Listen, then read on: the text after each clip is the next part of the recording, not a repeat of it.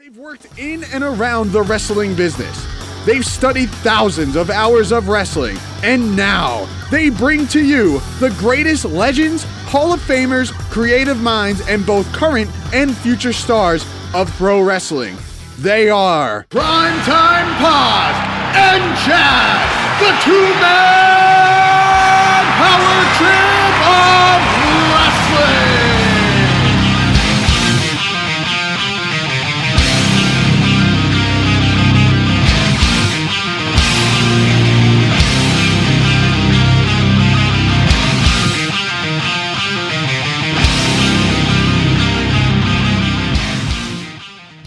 This is the two-man power trip of wrestling, brought to you and powered by Spartacon, presented by the Red Serpents. Please visit redserpents.com for more information. It is August 15th and 16th live at the Blue Crabs Baseball Stadium in Waldorf, Maryland. Again, redserpents.com for more information. With that being said, my name is Chad, and as always, I'm joined by my tag team partner, Primetime John Paz. John, how are you? Hey, yo, I'm doing pretty good.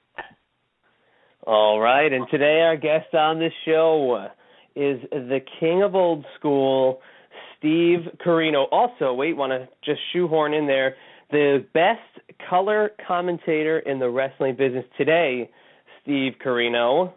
What are your thoughts and reflections on our talk with the great king of old school? Corino was awesome. He was just great to talk to. As we were saying, actually, before we just went on air here, he was one of our favorite guests we ever had on.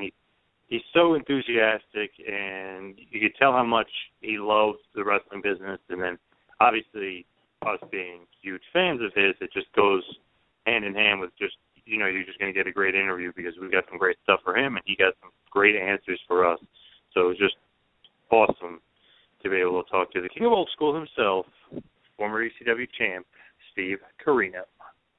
Totally, and we both had some funny recollections of Steve Corino run-ins in the past, and actually this was recorded a few weeks prior to the passing of Dusty Rhodes, and I'll just kind of bookmark that, but you spoke with him at the Ring of Honor show in Philadelphia the week before we did this interview, and you guys shared a story together about an indie shot that he did in 2002 wrestling Scott Steiner.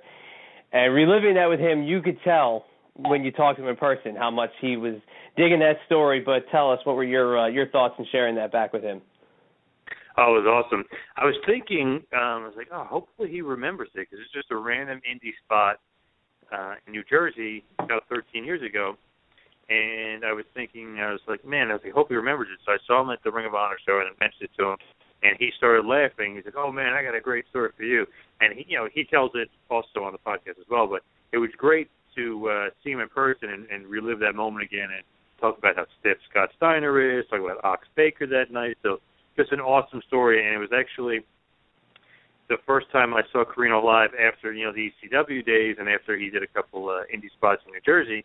So it was the first time I saw him live in 2002 in several years, and before then I was like, man, I don't know about this Corino. I don't know if I like him. And when I met him, got his autograph that day, I was like, man, this guy is awesome. And then, the Scott Steiner story was hilarious, and I kind of share in his same sentiment, because when I met Steiner that night as well, I was scared as well. Yeah, and it's funny, we talk about his personality, and he played such a wise ass chicken you-know-what heel, and it was definitely so cool to talk to a guy that just, when he's turning it on, when he's performing, and then when he can talk, he just is such a well-spoken, funny guy. But now I shared with him my recollection of him from an indie show in 1998, where I got a very early, very, very, very sarcastic Steve Corino at an NWA New Jersey show at my high school as part of the prom fundraising endeavor that they were doing that year. And again, he remembered the show specifically. He remembered an injury he suffered.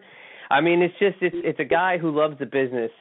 And I'm going to transition into what I said earlier, and that is that this was recorded a few weeks prior to the passing of Dusty Rhodes, and we got to talk with him about his Dusty Rhodes feud in the clip, which I put out via YouTube prior to the release of this episode, where he details how he found out he was working with the Dream. It's just fantastic. And I remember watching that the night, it aired on ECW TV, and it was just so shocking to have the Dream come into ECW. I know that I was shocked. John, how about yourself? Yes. Very, very shocked. But besides that, when I think of Corino and the King of Old School, we mentioned it before, I really do think of him, just being, as you said, a wise ass, almost chicken shit heel, but also that he could have that other side where he's this tough guy, he's bleeding, he's having those like barroom brawls, he's having those ECWS street fights, and that goes perfect with the feud against the American Dream, Dusty Rhodes, where you can have a bunkhouse match, and Dusty's known for getting color or whatever, bleeding a lot himself. So it's almost like the blend of those two guys was perfect. Two completely different generations, two completely different time periods, but Dusty and Corino it seemed to mesh together so well. Really, the embodiment of old school in Dusty Rhodes and the quote-unquote king of old school in Corino, who was this new age, smart-ass heel, basically the antithesis of Dusty. It was just a perfect pairing of those two feuding. It was shocking to see Dusty in ECW, and I actually went back and I watched just the Dusty moments in ECW, and him and Corino just played off each other so well. Chemistry was great, and they had some great matches too. Yeah, totally. And check out the Dusty Rhodes DVD set from the WWE that was released, just about 8 years ago already. I know it's on the WWE Network, but they showcase one of the matches from that feud, and it's such a great look back, especially for Corino to have that in his belt, so to speak. I know when you're doing the indie shots, you face the legends, but this was such a big thing with Dusty coming off, leaving WCW at that point. But, we, as we've already said, living in New Jersey and going to the indie shows, he was definitely a name that you got to see quite often, and it was always a treat. But your best thing that you wanted to bring to the table was his time in Ring of Honor. And I know you go into great detail about his feud with Homicide, but we also talk about the iconic entrance of Steve Corino in Ring of Honor. But the early days of ROH and Steve Corino definitely go hand in hand, and you got to really bring that to the surface.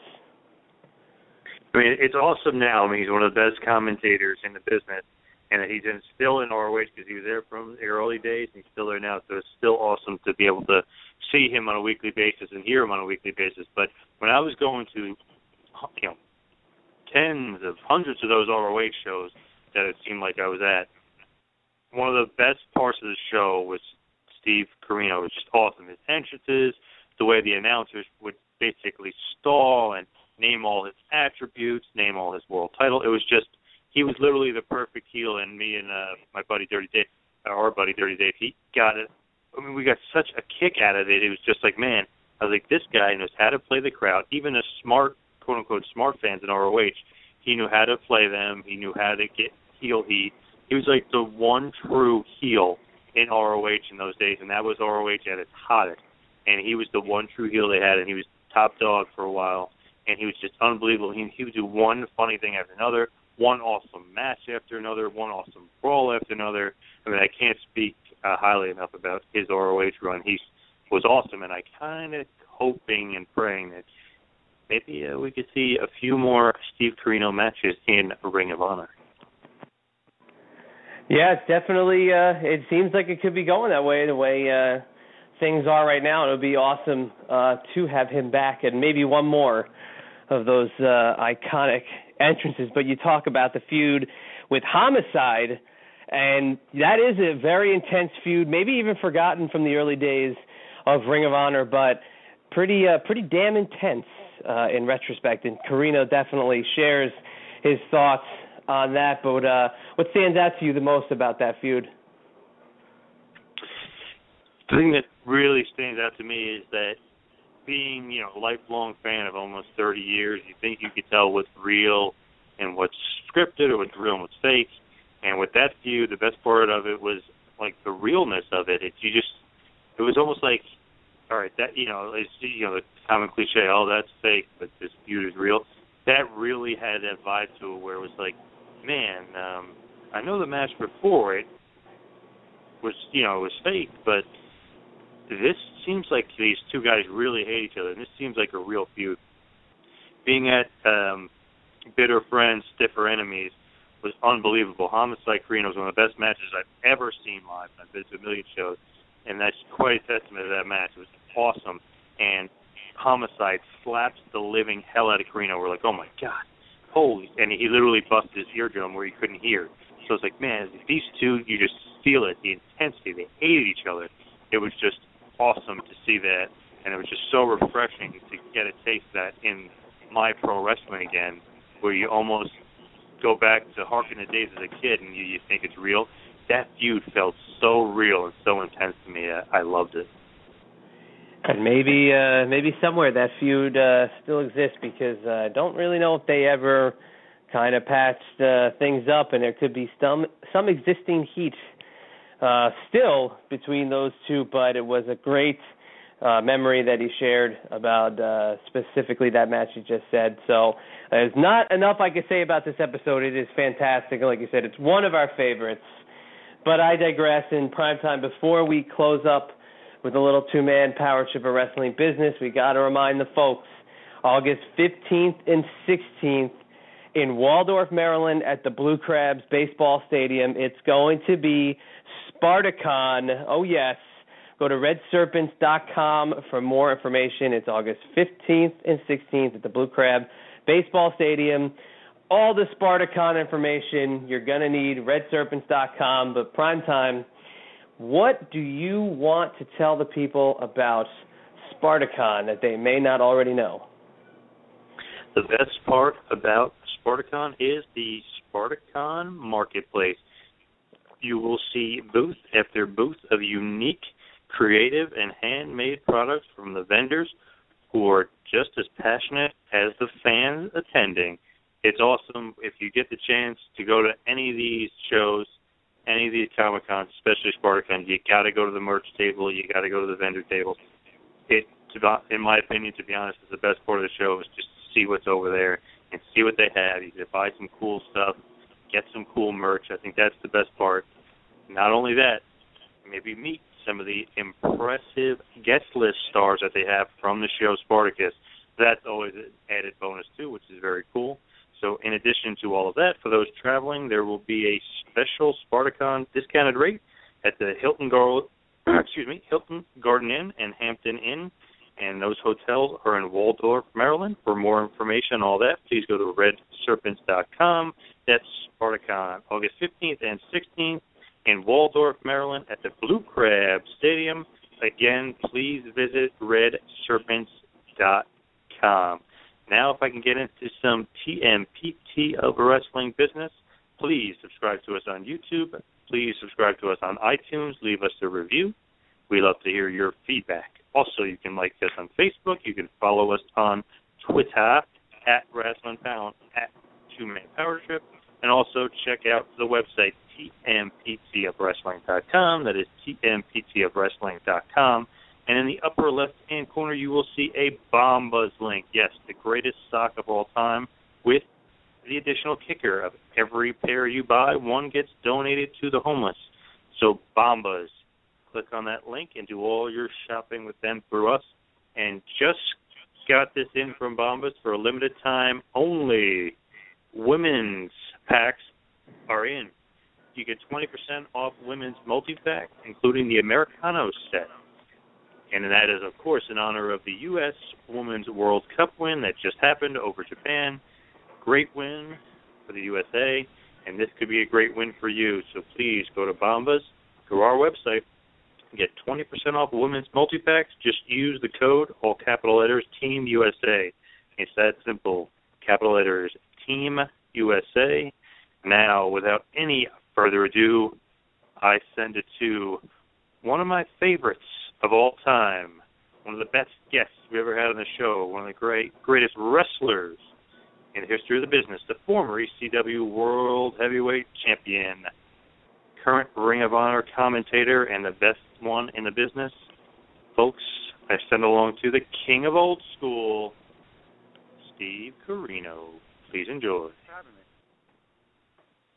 And joining us on the line tonight is the man who is currently the color commentator and, in our humble opinion, the best one in the business right now for Ring of Honor Wrestling. He is undoubtedly known as the king of old school and is a former ECW World Champion. He is often outspoken and never at a loss for words. He is the pride of Sea Isle City, New Jersey. He is Steve Corino, and thank you for joining the two-man power trip of wrestling. Oh, well, thank you. It's, a pleasure to be on. I was at a loss for words there for a second. Oh, come on. That just killed my intro there.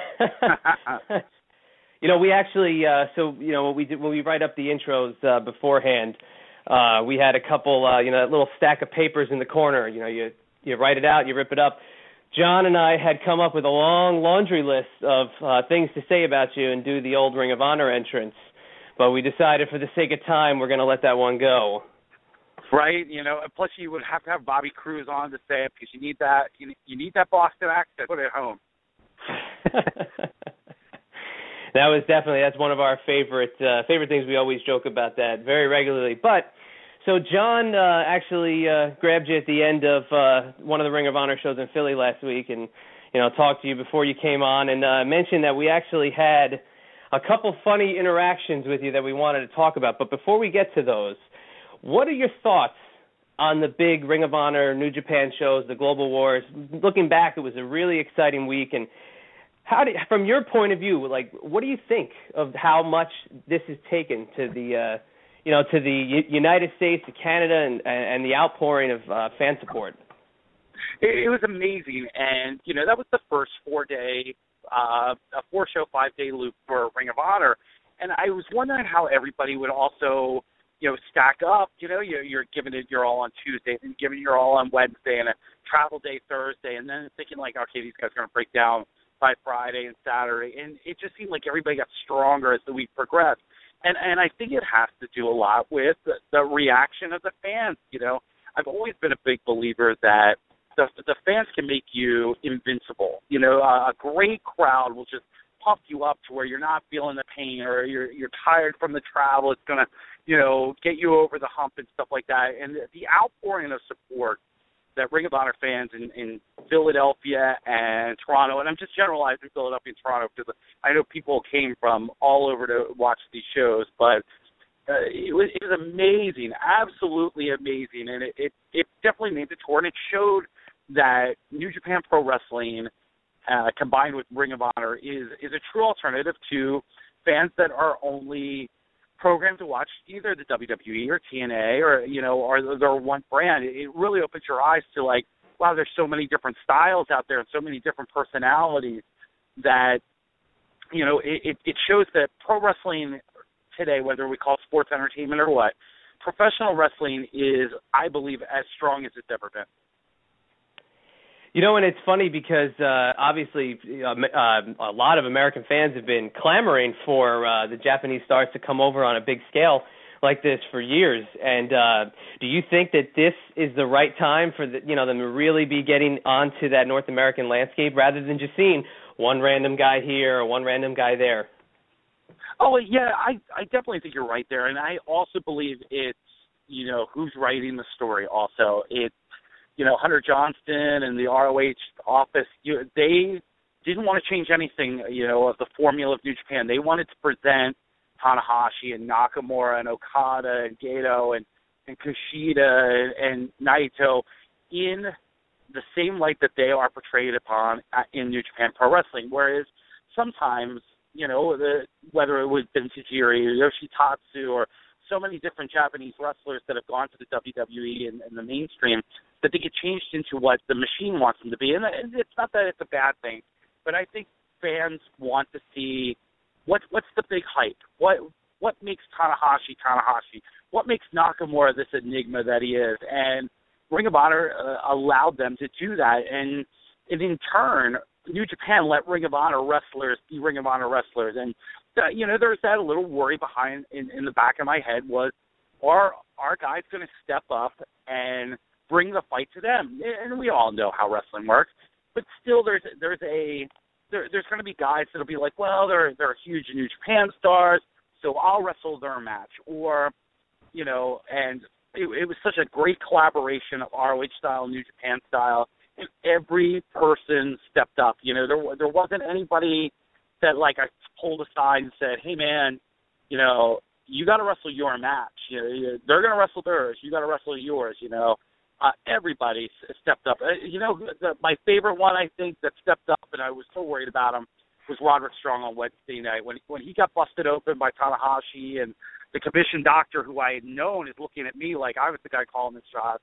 He's telling me, you got to cut it soon. And, I was scared for him, but it just seemed to, like, bring even more out in Roderick Strong. And it's just, in Toronto, if you haven't seen it yet, the 10-man ROH All-Stars vs. Bullet Club was crazy. It was the crazy train wreck that veterans 25 years in the business hate, but it's the style now that people enjoy, and it's exciting. And, I think fans really, really got a great taste of what New Japan Pro Wrestling combined with ROH can bring them.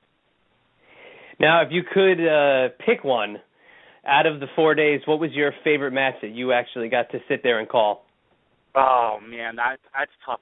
You know what? Any Nakamura match was amazing. Adam Cole versus AJ Styles, the return of Adam Cole after 5.5 months. That one was such a fun one to call. Anything with the Young Bucks I love calling because I lose my mind. It's so hard to pick one good one. I'll tell you two that I hated calling was on Saturday, Moose versus my son Colby Corino, and then later on Adam Page and Colby Corino versus War Machine. Those two were a little tough to call. Talk about stiff. Those guys are stiff. Now, I was at the show Wednesday. I got the chance to meet you afterwards, which was awesome. You gave me a picture. Really cool. I mean, you were so nice. And I reminded you of a story in 2002. I was at Medieval Times, me and my brother. At this point, we're like, there's Steve Corino from ECW. And then we met you. Like, man, he's like the nicest guy in the world. So then we really felt bad when we found out you had to wrestle Scott Steiner that night. Can you just tell us that story again? Because it was so funny and it's so awesome. And what people don't realize is, like, Scott really never worked indie shows after WCW and stuff like that. So he gets booked on this independent show from and the promoter, it was Goraphobia? What is it when you can't come out of your house? Goraphobia? Okay. Yeah. I think it was Goraphobia. Yeah, he has Goraphobia. So he, like, sends somebody to book the show for him. Like, it was bizarre going in, and then it was at, like, a Medieval Times place. And, Scott has just signed with the WWE, and I'm thinking, oh, great, he's not going to show up or anything like that. And I get there, and Ox Baker, the late, great Ox Baker, looks at me and goes, hey, kid, I'm going to manage you tonight. He goes, don't be walking real fast to the ring because, I really got only one good leg, and that's not even really good itself. I say, all right, sir, and I'm like, this is going to be something. So we get to talk to Scott, and Scott's an intense guy. Like, he looks at you with the crazy eyes, and, I'm already peeing my pants. The first thing he says to me, hey, start on SmackDown on Tuesday. Don't hurt me. And I, like, looked around the room. I'm thinking, who are you talking to? Like, that's what I have to say to you. Like, I've seen you drop guys on your head for 15 years. And, yeah, don't hurt me. I'm starting on SmackDown. And then Ox, who has no filter or had no filter, just kept going. Hey, why don't you get into the gym? Like, hey, let me tell you something. Like, yeah, it just kept going. I'm thinking, yep, Scott Steiner will kill me tonight. But, yeah, it was fun. Like, and one of my favorite parts of that match, and it's a very forgettable match, and I don't think it's on YouTube or anything like that. But he tells me in the back that he wants to do something to where he charges me. I boot him, and then I get on the second rope, and I give him a second rope drop kick. I'm not going to tell Scott Steiner no, but I'm also not going to tell him that I have never, even when it was a junior heavyweight, attempted this before. I did it. I hit him right in the face, and my first reaction was, yeah, I could drop kick from the second rope. Then I thought, yeah, Scott Steiner's going to kill me. Yeah, but it was good. He was so much fun, and even now, like it's been a couple of years. Me and C.W. Anderson have worked with Steiners before, and it's a blast because the first thing Scott says is, "Hey, you guys better be really light in there, man." Yeah, I'm thinking, what? Yeah. Apparently, you haven't watched me work. Yeah, Scotty definitely has a reputation as being a little nuts and, of course, a little stiff as well. But I love that story, and to be there was awesome. I get to meet Scotty, who was nuts. He asked him the wrong question, even as a fan, you get nervous. And then, obviously, meeting you was awesome that night. Yeah, he's crazy nuts, but fun. Yeah, he's always been good to me. So, but he's one of my favorite guys to watch on YouTube, especially his promos. Oh, yeah, definitely. Now, moving back to your Ring of Honor career, now when you first started with Ring of Honor and as you're going through, one huge feud that really, really sticks out to me, it's probably my favorite ROH feud, was you versus Homicide. I got to know, was there real heat between you? Because that feud seemed real to me. There definitely was. And it's one of those things, like, no one can put their finger on it. Like, there was just incidents over the years that we just didn't like each other, but somehow we had this chemistry, and it just seemed to work out great. And some of the best matches of my life, but it's also a real competition. So yeah, but like I'm very proud of every match that I had, but we still aren't buddies. Now, is there a specific reason that you guys had heat, or like was there some? Yeah, definitely two personalities that didn't click, and and years go by. He had taken out my ear. He had landed wrong on his shoulder, which he blamed me. There's always stuff that nitpicked along the way, and all these years later, there's no resolution. We're just two guys doing the best we can to professional wrestling. Like I respect everything that he's done in wrestling. He's, we're just two different personalities. But if you think about it, you would think that he would maybe pump it up that he doesn't like you, but you would think that he would really like you because you kind of put him over. I mean, you kind of put him on the map with that feud. You would think so, right? Yeah. I never got a thank you or an I'm sorry about your ear. Yeah. But it's all right. And if I remember correctly, I think you were getting him booked in Japan as well. Yeah, but that was always business. It was one of those things that, I had worked in the office for 8 years in Japan, and they would tell me what foreigners they would want. And, I think there was 3 or 4 times that he had come over, and, dealing with him regarding Japan and stuff like that was always very easy, because it was very cut and dry. This is what the offer is. Where do you want to fly from? This is what we're doing. So, once that happened, it was fine. But every tour, there wasn't much talking going on. There wasn't much partying. There is a couple pictures out where, because we had mutual friends, Brian Kendrick and Low Key and stuff like that. And, so we would be out at a restaurant or something like that, and people would take our picture, and you could just tell, like, we're on different sides of the picture and stuff like that. Not that it was uncomfortable. It's just. Now, speaking of your eardrum, I was at the show. It was probably the best match that I've been to ROH, and that's saying a lot because I've been to a million ROH shows, and they always put on the best shows. But for some reason, that match just really sticks out to me as one of my absolute favorites. Bitter friends, stiffer enemies. He slaps the hell out of you. Not sure why you guys weren't the main event. I guess we'd have to ask Gabe that question. But what are your recollections of that awesome match? It was one of those things that, it was an undercard match. It wasn't the main event. The main event that night was Low Key and Danny Moff, which ended up being a disaster because Danny Moff got knocked out in the first 2 minutes, which, I think really helped, the history of me and Homicide. But, just going in there, I didn't know what to expect. He didn't know what to expect. We had wrestled a couple times before, and you know what? There was just something in the air that night. And we pressed a little harder, got a little stiffer. He had poked me in the eyes, like right below the eyes, and blacked both my eyes. He had a cut on his ear later on. If I remember right, when I pile drove him through the table, part of the table had cut his ear, and it was just one of those things that that was 2003. I remember it was Connecticut, so driving home, and I was laying down in my house, and my son Colby at the time was 7 years old, and he just looked at me and goes, "How's Homicide look?" I go, "Probably just as bad." I was just I was beat. I was just laying on the floor. My body was mess. I couldn't hear. My eyes were black, and it was a true battle. It was crazy. It's one of the best live matches that I've ever seen. If anybody out there hasn't seen it, Bitter Friends, Stiffer Enemies, ROH 2. Me and my friend after the show, it's funny, we're driving home as well, and we're thinking, this is a pretty far ride back to New Jersey, but that was a hell of a card, awesome. Corino and Homicide stole the show, and we're like, I wonder why that wasn't the main event. You're thinking about it going back, but probably should have been.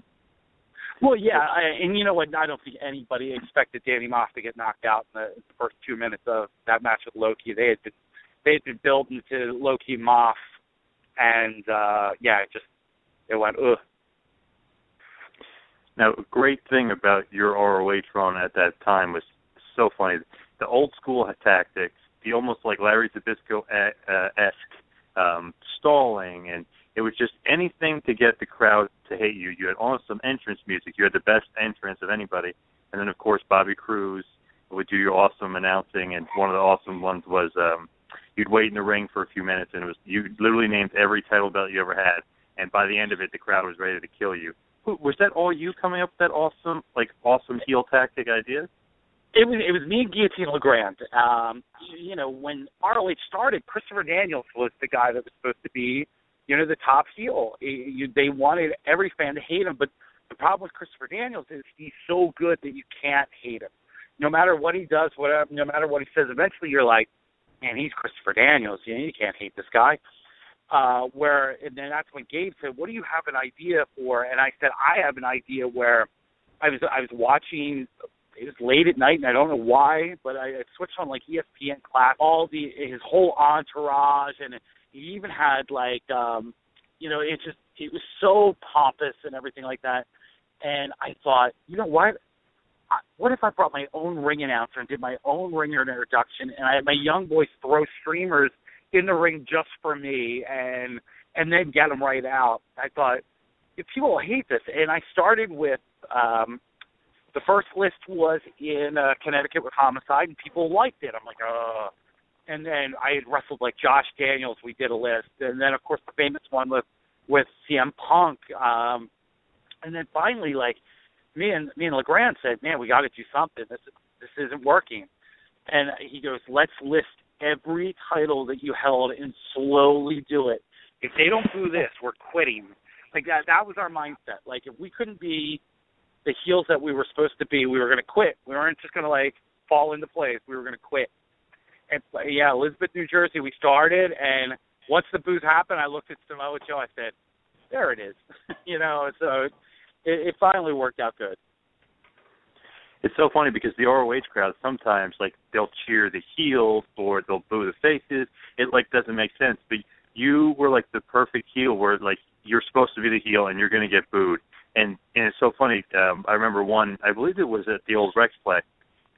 Basically, you were like, and people that Steve Corino has drank with, and the crowd, they're talking about James Fullington, talking about Sandman, and all these people, and they're going nuts. I mean, they're so mad at the end of it. It was great. Yeah, and that was the point. I think right at that time, ROH needed a bad guy because everybody was popular. You could find a redeeming quality in everybody because everybody is so talented, and everybody wanted to showcase their talent in Ring of Honor at that time. That they weren't thinking, okay, what do I do to get people to hate me? So I backed up stuff. I said, you know what, I'll back it up. I'll be that Zbyszko guy that won't do a certain thing here or a certain thing there. And yeah, did it hurt the star rating if you're watching it from bell to bell? Of course it did, but did it work in terms of heat and drawing money? If you throw the intro and the reasons why, of course it did, and it allowed guys like Samoa Joe or Dragon or Loki or these guys that I was wrestling Homicide, it allowed them to shine. And, I was the one that, was just helping them get along, and at the same time getting all the heat for myself. Yeah, it was so perfect. And after the shows, I would say, man, he was like the only one that like was getting like legit heel heat, where they really just didn't like you. But it was great. And one that you briefly mentioned, which was so funny. You came out dressed as Punk. The crowd was booing you like crazy, and then you were calling him Philip Brookstein. Because he didn't want me to call him by his real name. He said, "Do whatever you want." He sent me the shorts. Like, if people look at that time that I did that, he actually loved the idea and sent me the shorts. And me and Cabana came up with doing all the fake tattoos and everything like that. And he said, "All I'm asking you to do is not say my real name." So I came up with Brookstein, and then like I think my favorite line was, "Let's have a 5-bell salute for CM Punk because we know Vince owns the rights to the 10-bell." And like that was the heat line, and that was the match was made right after that. People remember the entrance and me dressing up like Punk more than they remember that. And like going back, it was a really good match between me, Cabana, and Key and Homicide. Yeah, definitely great match, and it definitely furthered the feud at that point with Homicide Cabana, but also on the sidebar, furthering obviously your feud with Homicide. Do you have a favorite match that you and Homicide had? Because obviously the Bitter Friends, Differ Enemies is awesome, but then you guys had a barbed wire match, and then you had the match where you get your head shaved. So do you have a favorite match you guys have together? I would say the Bitter Friends, Differ Enemies, because that really set the stage for the rest of the feud, and it really showed that the creative brutality of it. Really it was Terry Funk, Dusty Rhodes in 2003. It was something. It was a throwback to a time where two guys got in there and they fought. It was a fight, and it's nonstop. If you watch it now, it's nonstop through the whole thing. There's no rest spots. It's literally back and forth and going at it. And I thought the finish was perfect. And I thought, besides me getting my ear destroyed, I thought it was the best match that I could have done with him. And it set the stage for a 3-year feud. And a lot of people crap on the last one that we did with where I got my head shaved. There were a lot of things going on that night, and one day, there was talk of me and him sitting down with ROH once and like reliving the feud and giving all our what was going on backstage, the politics, the strings being pulled. But I don't know where it went, but it would have been fun because that night there was bad stuff going on, and when I had brought up the idea of shaving my head, that Gabe went crazy for it. He loved it, and he sent me a message like the next day saying that was the greatest thing ever, and no matter what people say, thank you so much for doing that. And then like when the internet started hating it because they didn't understand it, plus there was the Cornette-Conan connection in there that kind of killed some heat. Like, Gabe never stood up for me and said, like, hey, man, that guy came to me and said, I'm giving you my hair because it's the end of the feud, and I respect what we've done. I'd never been bald before. Like, I don't know if you saw the pictures. I am not a good bald guy. So, I had to show up at my buddy's wedding the next week, and he's like, what the hell did you just do? I don't know, man. It looks really bad. And really? But I did that for the feud, and I did that for the fans, and I was not that I ever like hold anything against fans, but I really thought like, man, you guys, you might have outthought yourselves here, and you didn't see the importance of like almost like a Mexican standoff where at the end of the feud, somebody gets their head shaved or they lose their mask, but I don't regret it at all. It was a brutal match. We were going crazy. There was something wrong with one of the tables, and eventually the finish was supposed to be the cop killer through the table, and I don't know if he couldn't get his balance or anything like that, but we ended up not doing it. And but it was just kind of a bizarre night. It was a bizarre night watching the whole show.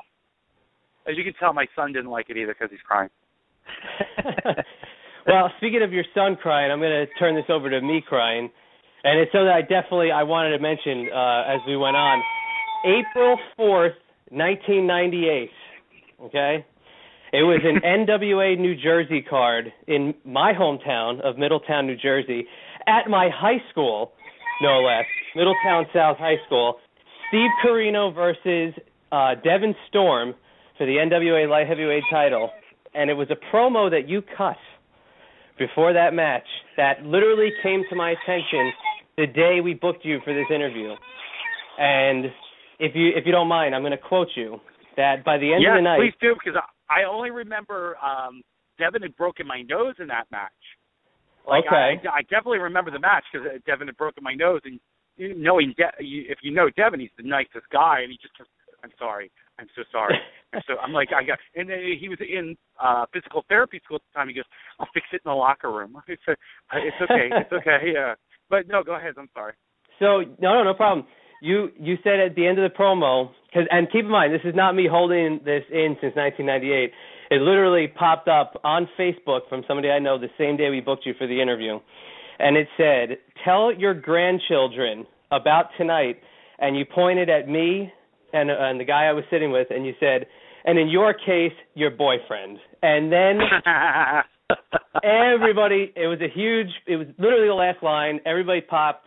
Very funny. Devin Storm comes out. You go right to the outside, and I don't know I forget what you said, but you came out and you pointed at us again, and there was another guy sitting next to us that you kind of took a liking to as well, and it was very funny. But what are your memories of that era of independent wrestling during the quote-unquote boom of the late 90s? Because I remember that show was unbelievably hot. Oh, it was. You know what? Like, Dennis Carluzzo got like a lot of flack for being shady and shifty and stuff like that, and all stuff that is true. All stuff that was true, but he was always good to me, and he always put on these great quality shows, and he gave guys like me and Ace Darling and Devin Storm and Mike Keener and Simon Diamond like an avenue to get better and get to the next level. I remember going to Dennis as soon as I was leaving to go to ECW, knowing like how much he hated ECW. And I sat down with him. I'm like, "Hey boss, this is what I'm doing." And he gave me the biggest hug. He's like, "You're gonna do great, bro. And it's the only night that he ever shorted me on my pay. And like he told the locker room that he was going to do it, So I mean that was the fun part of Dennis. But if there was never any like Dennis Carluzzo or Tommy Fierro or Jim Kentner and stuff like that, I would have fallen the ways of a lot of indie guys that are good that aren't given the the exposure that those guys gave to guys like me and Ace and Devin.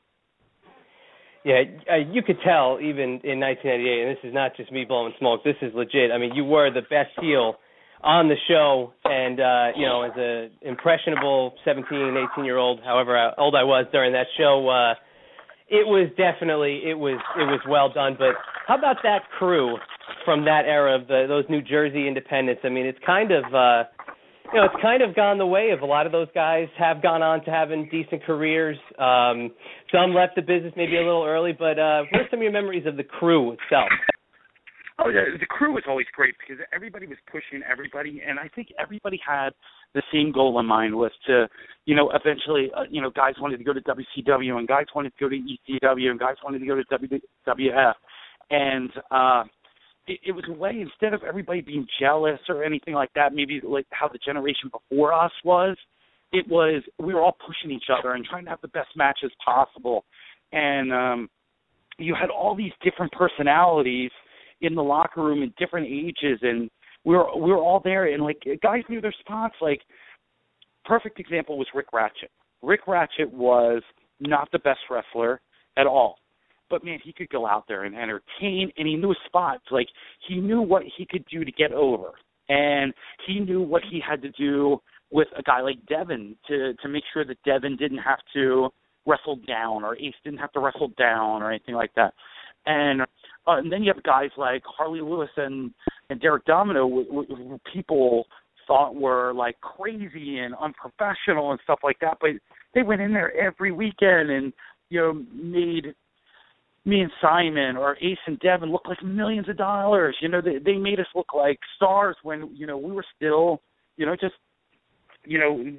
feeling our oaths at the time. It was definitely fond memories. And at the same time, I would work like 2 weekends a month in New Jersey, and then travel to North Carolina, and then it was the Hardy Boys and the Omega Crew and stuff like that. It was just such a great time to learn, and it's fond memories, just fond memories.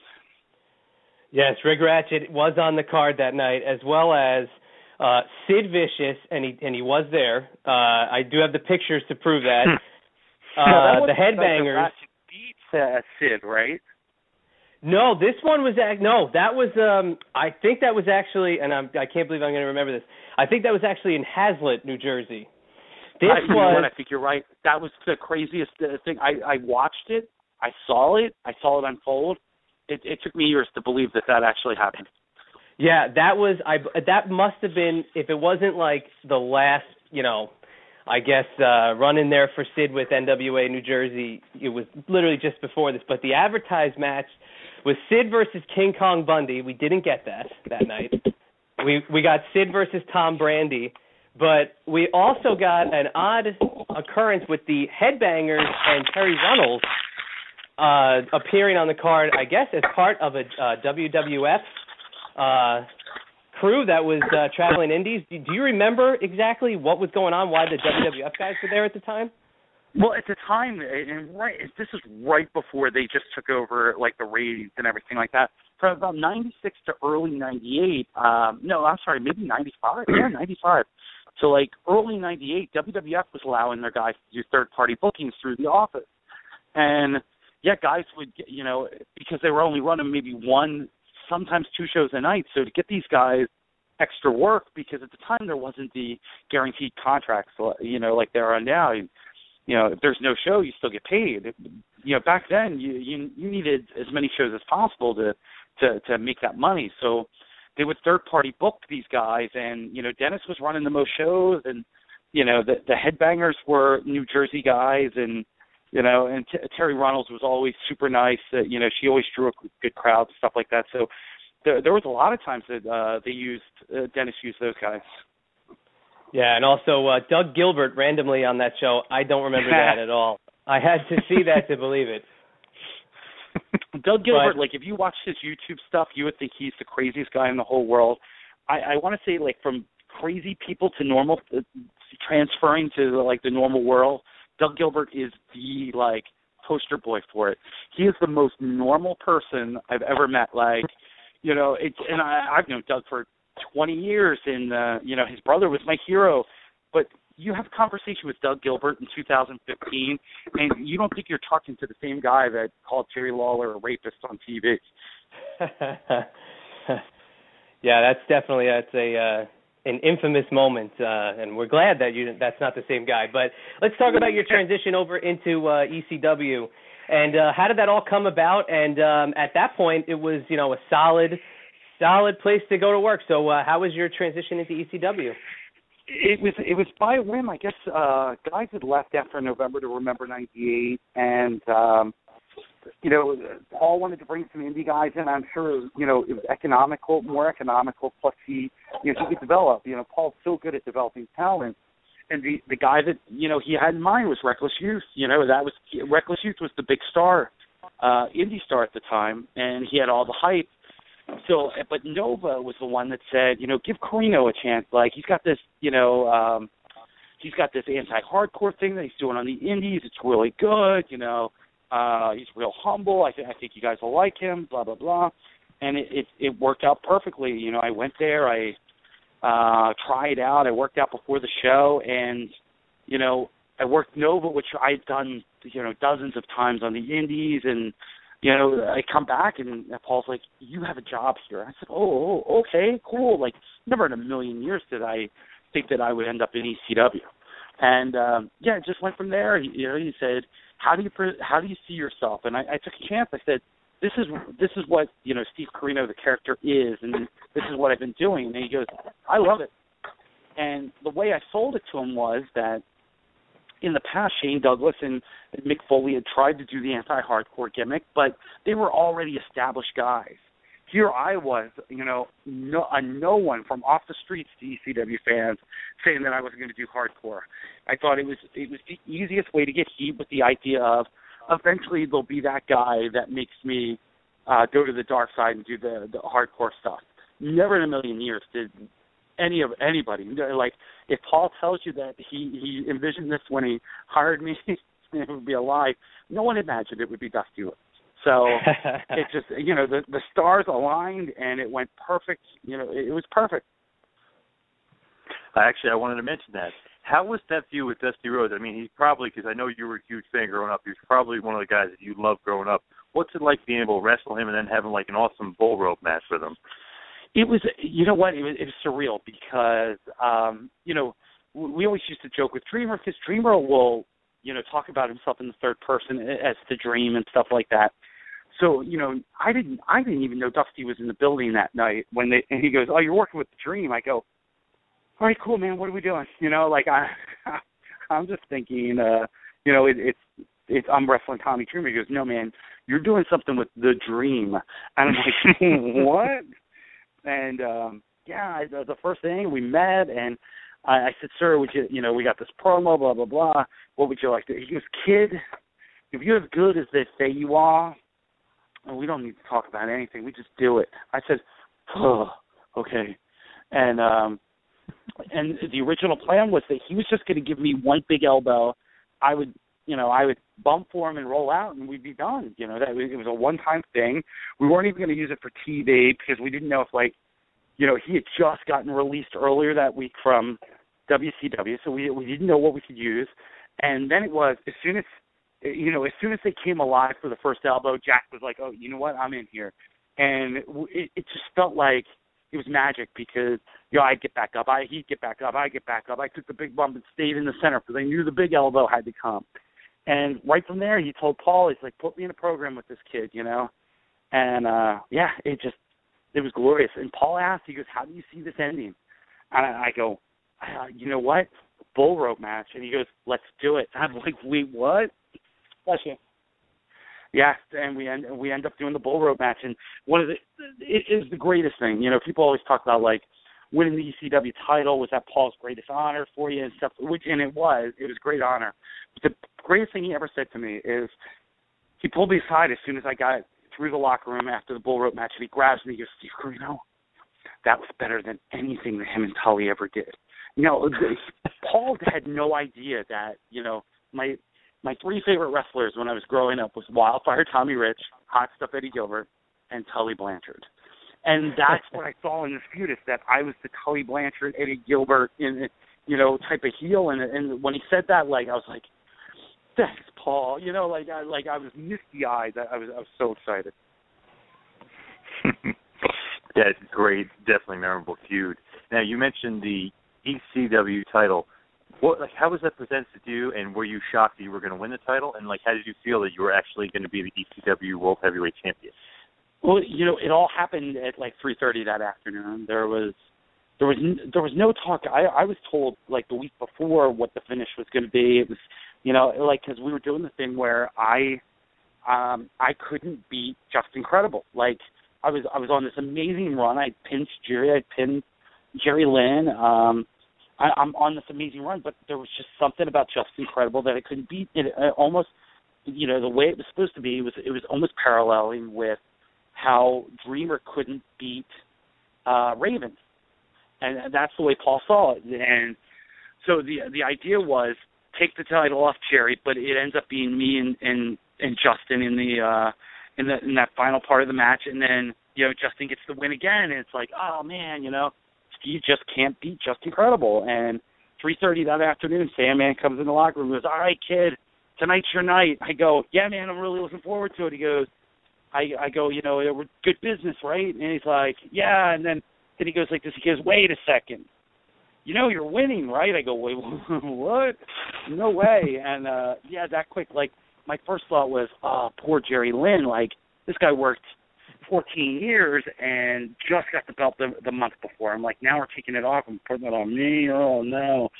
And he comes in the locker room, and, as I'm getting up to say I'm sorry, he comes up and gives me, the biggest hug, and he's like, "You worked so hard for this, and I'm proud of you." And I'm like, "Wow, like Jerry Lynn, you're the man," And those guys went. I know Justin was a little upset that because he had been told that he was going to get it back, but this was also at a time when the problems with the money and the network and everything like that, and there was a lot of frustration with a lot of the top guys, and I guess when Paul pulled the plug and put the belt on me, it was more of a it was a safety net, because even though I was under contract, I hadn't put in a breach contract claim, and I think he thought, what, like, if I can work this out, it's cool. I can always take the belt off Steve and put it back on Justin, or if it doesn't work out, I know this guy's here for a little bit. So, I hate to say it, but I could have been more of a champion of convenience than anything. But it's still great, though. I mean, that you get to say, former ECW world champion. It is great. Oh, absolutely. Absolutely. I mean, it was cool. My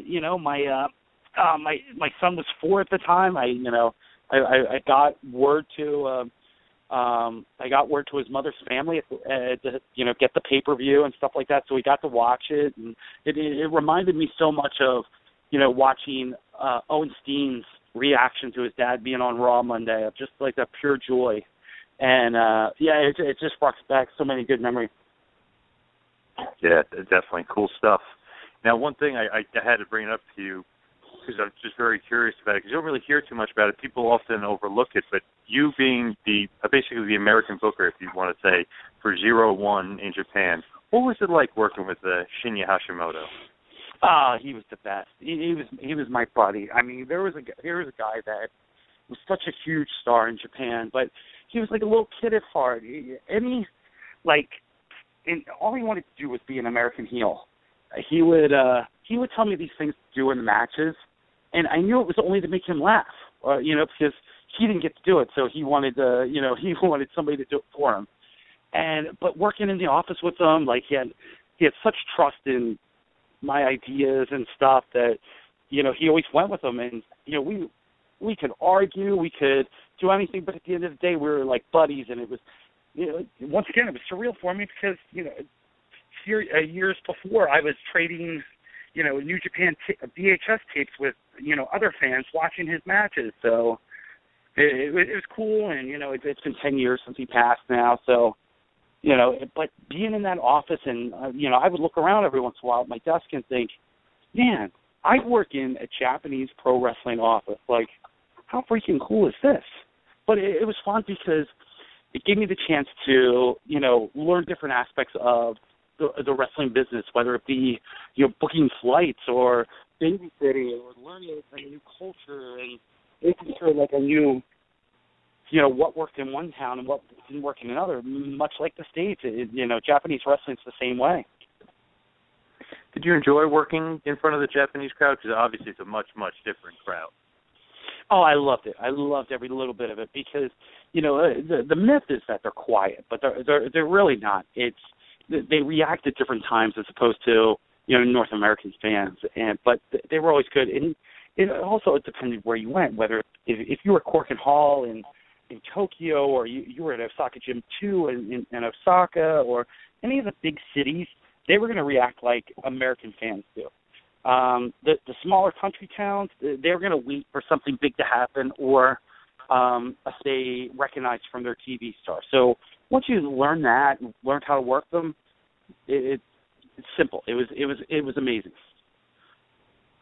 Now, if I could just fast forward a bit and just jump to now. Now, you were talking about your son back, when he was a young boy, but now he's actually in Ring of Honor, Colby Corino, and he's actually wrestling. And he's actually a part of the decade. What is that like? It's strange. It's because he is my son and he is 18, and I forget that I'm the the wrestler, and I want to be his dad, and I'm telling him slow down, do this, do that, don't do this, and it's stuff that he doesn't want to hear. So like now I've learned that like, let me take it to another wrestler, and so that they'll tell him, and then, maybe he'll listen to them. Because he's in that phase where you know, he wants to do so much because he wants to prove himself, and his style is so different than mine. You know, he's high flyer. He was a great amateur wrestler. So it's so different for him, you know, but he still thinks that people think like, oh, okay, you know, he's Steve Corino's kid, so he's got to talk on the microphone and stall in the ring where he can go. So, you know, sometimes it's like you're going to need to slow down so that people see, like, who you are. And, you know, he's 18, and, you know, for 4 years of high school, he had to cut weight. You know, now he's doing his best to gain weight, and, you know, he's getting bigger every time, but he's a heck of a talent. He's a student of the game. He loves it. You know, every time I call him, what are you doing? I'm watching Bruce. Okay, listen, I'm watching Billy Robinson versus Dick Black Pool. You know, like, you know, it's fun to watch, but, you know, as a dad, it's hard to watch them in there taking those bumps because you know how they feel. You know, like, you know, you worry about the concussions. You worry about all the bad things that can happen. You just, you know, you hope for the best because he's literally living his dream. Yeah, which is really cool and almost kind of surreal because obviously means if he's 18, it means we're all getting a little bit older, you know, that he's in the ring. And now, obviously, they're kind of leading towards, or I hope they're leading towards a feud between, I mean, there is a feud there, but hopefully they're leading towards a match between you and BJ Whitmer. Are you thinking about, are you thinking about stepping back in the ring or no? You know what, like, I enjoy what I do now, and I have no plans getting in the ring. Now, a lot of stuff that BJ does on his own. And, you know, we go with the reaction. We do what we have to do. But you know, a lot of people don't realize that the catalyst for this feud was to showcase Colby. You know, it was a way of introducing Colby to where, you know, he could make his own name, and I really didn't have to get involved, even though I'm involved indirectly. But, you know, wrestling on the indies a couple times a month is fine for me because, you know, I like it. I get everything. But, you know, at this point in my life, I want to be a broadcaster. You know, it's the direction that I wanted to do, whether it be wrestling or baseball or, you know, anything. I wanted to transition before I became too old. You know, how many guys do we see on the independents that, you know, just you look at them and you're like, man, couldn't you do anything else in life? You don't want to watch them. You feel empathy for them as opposed to a guy you want to see every once in a while.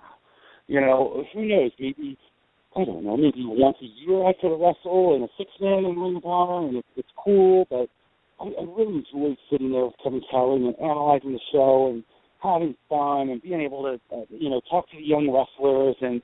And right now, like, I feel like I'm some of the best shape of my life, you know, because I'm not taking those bumps every weekend. And, you know, I'm saving my body and, you know, and I'm using my mind in something else. So I don't think it'll be a match. I don't want it to be a match. I think BJ can do something on his own, but it was really good for a way to introduce Colby to Ring of Honor fans.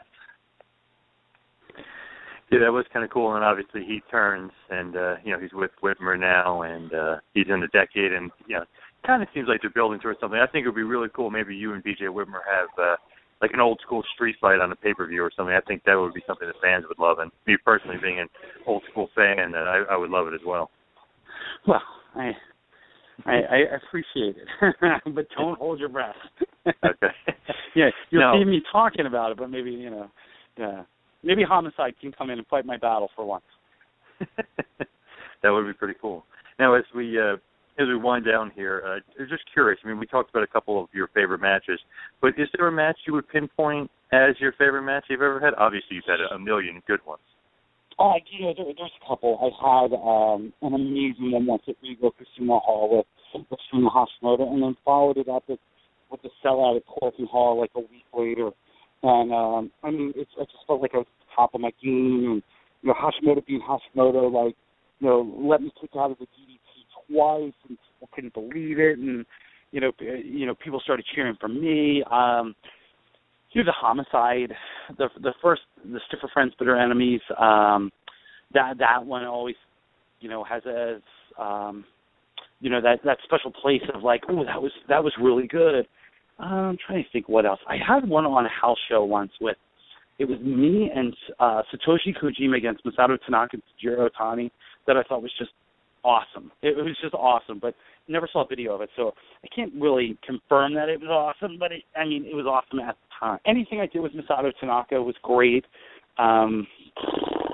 Anything with Kevin Steen, we had a couple good matches. The couple times that we ended up wrestling, and it was always fun and good, and the people were always into it. So, I think I have, I'm not one of those guys that's now in my 40s that hates wrestling. I hate those guys, but I try to find like a fondness out of everything. There's times when I have matches on the indies against guys that you've never heard of before that I come back and I'm like, man, I was really proud of that. That really was good, and no one will ever get to see it, unfortunately. But those are the cool things about wrestling, especially wrestling in little towns like I do, and traveling. That you get to wrestle so many different types of talent that you're like, man, that guy's good. Why isn't he making it somewhere else? Oh, that guy's really good. Why isn't he making it somewhere else? And you just realize like there's so many good guys out there, just not enough spots. True. Obviously you've had an awesome career, and you're one of the best in my view, and we love you in the show. Just curious, do you have a favorite opponent? I know, we talk about Homicide, we talk about Hashimoto, but is there one guy that sticks out to you as like, oh, we always had the best chemistry, or maybe somebody wouldn't even know that you guys just clicked? I would definitely say Masato Tanaka. Just something from day one, like. And it might be because we were both recovering hardcore guys. We both were coming from hardcore promotions, and we were trying to make like a different name for ourselves once we started with 0-1, and we were, not that we would work harder, but we were trying to create a new identity for ourselves, and we just had that great chemistry, and I loved it. I absolutely loved it, and even now. We haven't wrestled each other in 3 years, but the last time we wrestled each other, it literally just quick, like, oh, okay, I know what you do, you know what I do, and okay, let's go do it. And the other Americans on the tour were like, whoa, how do you do that? I'd be like, it's my buddy. I've wrestled him 150 times. He's one of those guys, I really feel, especially going back and watching his matches with Mike Awesome and stuff, I really feel like he's underrated. Definitely, possibly, maybe you give it top 10 most underrated wrestlers I've ever seen. Oh, absolutely. I would also put C.W. Anderson on that list of guys that are so good that just did never whether it just be Tanaka's a big star in Japan, but whether it be the acceptance of American fans or just because of circumstances, that they'll always be underrated because they still go out there and. Do the job that they need to do.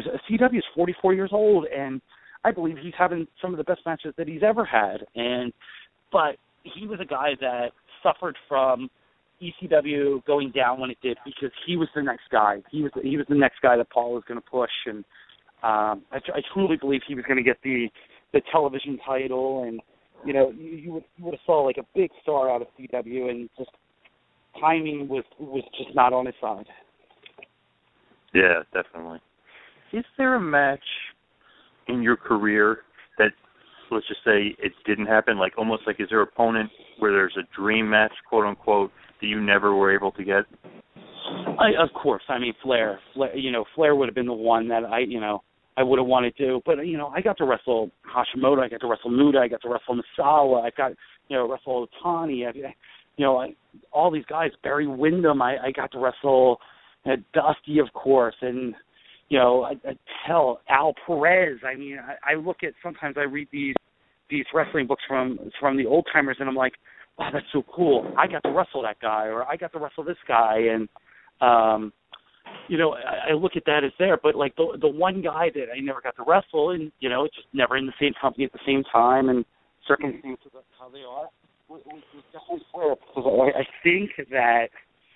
Me and Flair would have had some fun times. Whether it be, we could have been together, we could have been on opposite sides. I definitely think that my style would have really, really gelled with his.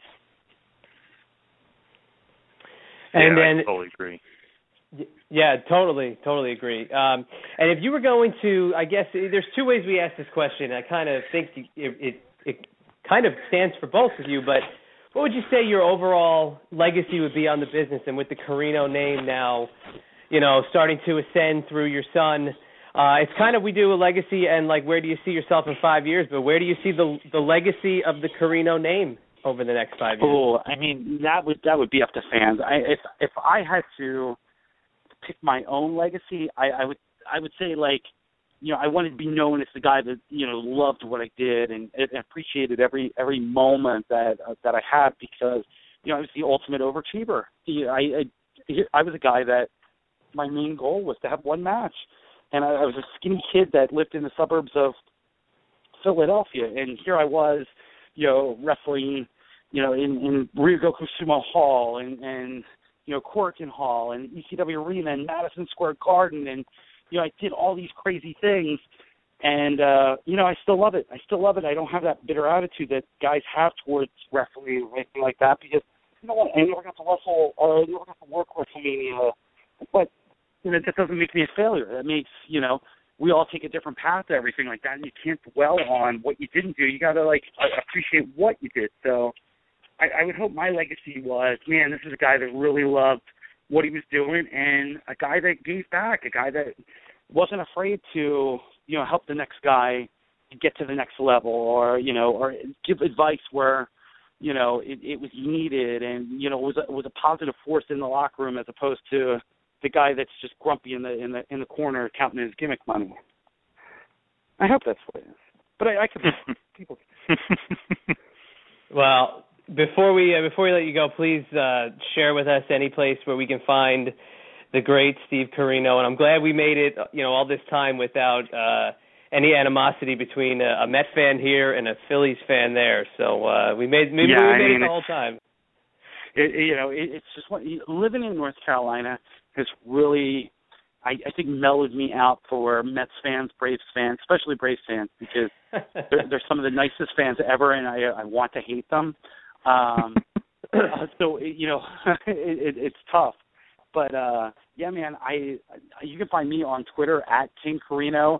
My website is worldofcorino.com. I try to update it as much as I can, and then but yeah, Twitter's the best way to get me, because I can always update it from my phone, and I enjoy fans writing stuff, and I'm a big believer in. Don't go towards negative. You get a negative tweet and stuff like that, just block the person. You don't have to get into a war with them. And, and then, I like to spend my energy talking to the good fans that, appreciate what you're doing and stuff like that. Because, trust me, I know, wrestling and life is subjective, and you're not going to like certain people. But if everybody had, more of a positive attitude, I think social media would be a lot more fun place to be. Yeah, well said. Very well said. Well, thanks so much, Steve. We really appreciate it. It was a lot of fun. Oh, my pleasure, guys. Thank you.